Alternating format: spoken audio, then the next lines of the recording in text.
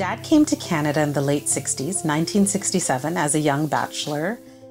He had his master's in economics, really smart guy, but at the time, the only jobs you could get here were gas station attendant, things like that. So that's what he started off doing. Really saw a need to get ingredients from back home.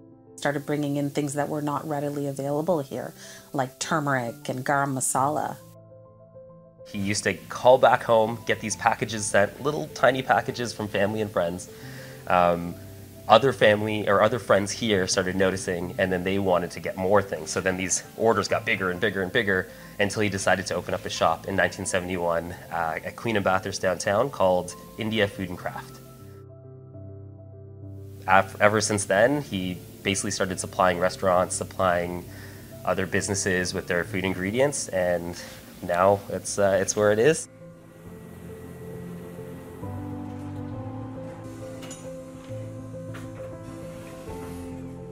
My name is Rajdhani Jain. I born in India, state of UP in Meerut. I pray to the God, I want to go to Canada. How it can be possible? You know, in our family, nobody is out of country. Then it worked out and I got married. Vinod Jain, he came India and got married with me. I was very excited because I heard Canada is a land of opportunity. I thought I will get the opportunity. You can wear whatever you want. You can go anywhere where you want. These things I really wanted. Every day I learned new things. 2, 3, 4 people were working in our store and they were like our relative. I used to cook and pack and sell and talk to the public. I loved to work, loved shows. I was always happy, you know, customer comes, I'm laughing. I'm really enjoying, I'm laughing. So everyone say, oh, we want to go to that laughing girl. And that Mr. Jain is so nice. So they tell one to each other. We did not advertise so much. We did not spend so much money in advertising. Early days was very rough because, you know, I used to cook and everything. 16 hours a day, we work hard. My body weight was 90 pounds and I used to put the 50 kilo bag on my back and take him in the basement because I want to do maximum. I missed a lot, my family, my parents, my brother, sister, but my focus was not to miss them.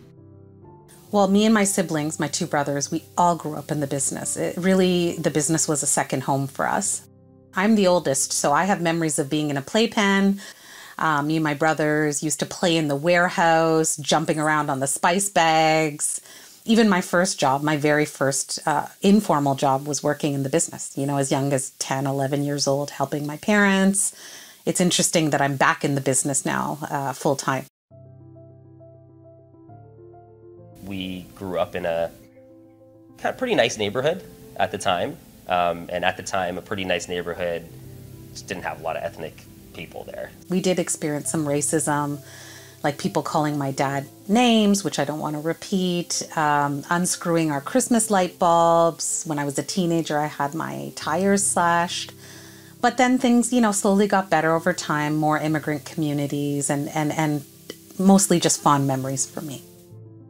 We've faced a lot of adversity over the years. The whole situation with the fire was a very difficult time for us, but we accepted what had happened and we took it as a clean slate and we made it an opportunity to make it the store of our dreams. I'm so proud of the way it looks now. We put a lot of blood, sweat, and tears. It was, you know, like birthing a baby. It was 9 months that we were closed, almost 10 months. And it's so beautiful now. It's kind of like a, you know, ethnic Whole Foods vibe. And we're just so happy. People are going to use more and more spices. It's a healthy way to, you know, make your food taste good without putting sugars and fats and oils and all of these things in there. So for my sister, it's how to use these things. For me, it's how to get them. And I think we work well together because of that. We joke around a bit because I think I'm kind of like my dad, the way that we handle things and we go about just business and life. We're very similar, and I think my sister's a little bit more like my mom. And so it's funny to see that. And the next generation, we both have a little bit of their personality. And I think that's what keeps that balance. And it also lets people know that we're still a family business. I've known Ravi since high school, and we've been working together, so it's pretty great to know the family, and it's awesome being part of a family business. I came to this country as a new immigrant, and I joined this small business, and it helps me not missing my family over there, and it's fun working over here. Everyone knew my parents. They still know my parents because they're one of the first. But also back in the day, there weren't that many Indian stores. There weren't people importing items. And so they followed my parents. I've been a customer of the store since 1974 when we first came from Africa.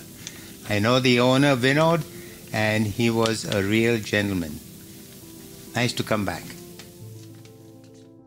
I think because my parents were risk takers and they did something different, that inspired me to be that way.